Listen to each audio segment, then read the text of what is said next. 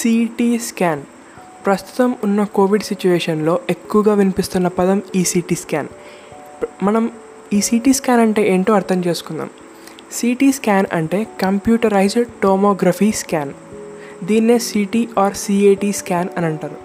ఇందులో కంప్యూటర్స్ వాడి rotating x ray ద్వారా మన బాడీని 3 డైమెన్షనల్గా ఇమేజెస్ తీస్తారనమాట. అలాగే మనం అడ్డంగా నిలువుగా మన బాడీస్ని ఎక్స్రే తీసి అందులో మనకి ఏదైనా బాడీలో డిఫెక్ట్స్ ఉన్నాయా లేవా అని టెస్ట్ చేస్తారు.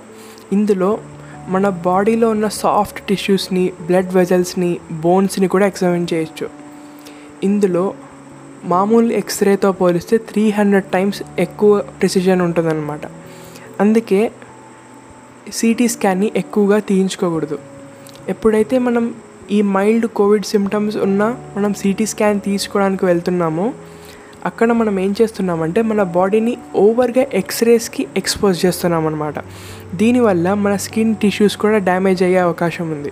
సో అందువల్ల ఒకవేళ మీకు మైల్డ్గా కోవిడ్ సిమ్టమ్స్ ఉంటే, జలుబు, జ్వరం, దగ్గు లాంటివి, మీరు హోమ్ క్వారంటైన్లో ఉండి కేర్ తీసుకోండి.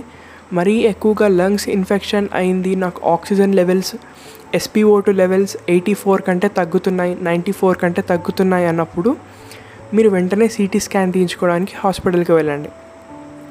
కానీ ఊరికే ఎప్పుడు పడితే అప్పుడు సిటీ స్కాన్ తీయించుకోవడం అంత మంచిది కాదు.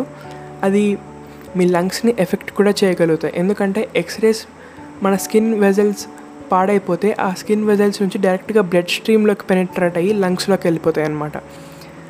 ఇలా జరగడం మనకు అస్సలు మంచిది కాదు. సో సిటీ స్కాన్ని రిపీటెడ్గా తీయించుకోవడం మానేయండి. సిటీ స్కాన్ని ఎప్పుడన్నా మీకు చాలా అవసరం ఉన్నప్పుడు మాత్రమే తీయించుకోండి.